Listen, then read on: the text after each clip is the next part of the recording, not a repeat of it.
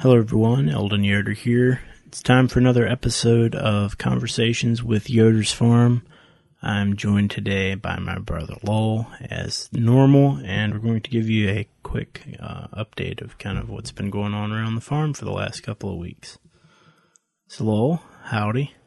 Howdy. Hey, good to be here. What have you been up to lately? Good to be back. Just sweating mostly. It's been kind of warm for sure. Yeah. Pretty dry too, actually. Yeah. Who would have expected that we'd be saying that?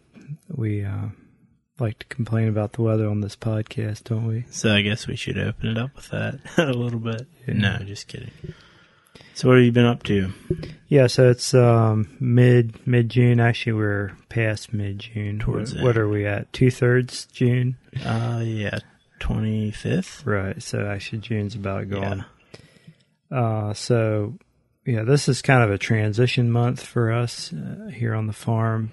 We, since we sort of specialize in off-season production, I guess you would say, we grow, of course, tomatoes in the greenhouse. We do the early, spring strawberries or kind of early spring, and then summer is actually sort of our downtime, the heart of the summer, and then of course we have the fall things which we're starting to think about. So like I say, this is our transition month. We're wrapping up the strawberries.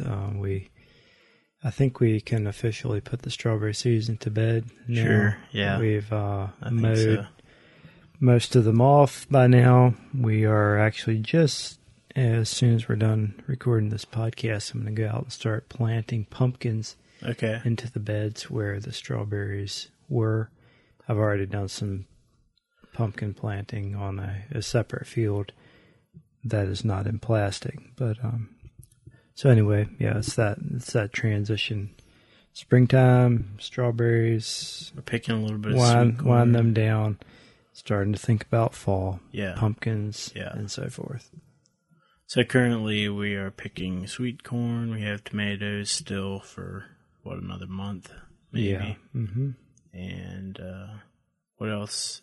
That's pretty much it. That's pretty much it. And then we actually even closed a little farm store here for a couple of months until we reopen in late September, which is 3 months away. Not that long. Seems like it's just going to come right up here and be here before we're ready for it, probably. Yeah. We're also working on getting the corn maze in the ground as we speak. We have half of it planted, and hopefully the rest of it will get planted either this evening or tomorrow morning. Sounds good. We are hoping that we get about half an inch of rain tonight. That would be ideal for everything that we have planned. Yeah. But rarely do you get exactly what you order. Wait, you ordered rain? We ordered a half inch for tonight. Okay, sounds good. Like you mentioned, we are a little on the dry side, and it would help the maize planting get a little bit better to actually have some moisture. Could get the seeds in the ground a little bit better. And it'd be good for the pumpkins already planted. Get them popped up out of the ground. Yep. So that we can start worrying about water on an ongoing basis. But that's fine. Yeah, I thought we should just officially wrap up strawberry season, like we said. It was a good year, and I thought we would take this opportunity to upgrade it from a very good year to borderline great, lower tier great. Yeah, I heard you talking to somebody else and mentioning it that way. I think that's a good way to put it. Yeah, it was a very good year, borderline great. Yeah. Yield was up there. I think hopefully maybe next year we can boost that a bit. Probably one of the notable things about this year was the flavor, just outstanding flavor, pretty much straight on through. Yeah. Got a lot of good comments on that, so that always makes us happy. We do everything we can, balance fertilizers, try to treat them well, but Lord's good sunshine does a lot too. So this was a sunnier spring. And a lot of good, warm, bright sun really helped that flavor. So Strawberries are definitely a team fruit, I think. Seems like there's a whole concert of things that kind of have to come together for a good berry. But it makes us happy when people are really excited about the berries and the flavor that they had. Yep. We have our plants ordered for this fall. We are going to pretty much do what we did, kind of like the balance. Might do a few tweaks. I think we talked about that. Are you going to try last anything episode. this year? Still unsure. Depends if Yeah. we can get a variety or two. I might try those. North Carolina varieties are quite interesting to me, and I'd like to try a few, but we probably Yeah. won't go crazy in the trialing department. But, Yeah, well, it's I always mean, nice to try a few. if this was a borderline great year, then probably not necessarily wanting to play with the components, but so much, I guess. Of course, you just never know what next year's going to be like either, so. Right. Very good. Well, Thought we'd talk a little bit about sweet corn. Sweet corn's a crop that we've been growing now for, I don't know, ever since we pretty much started strawberries.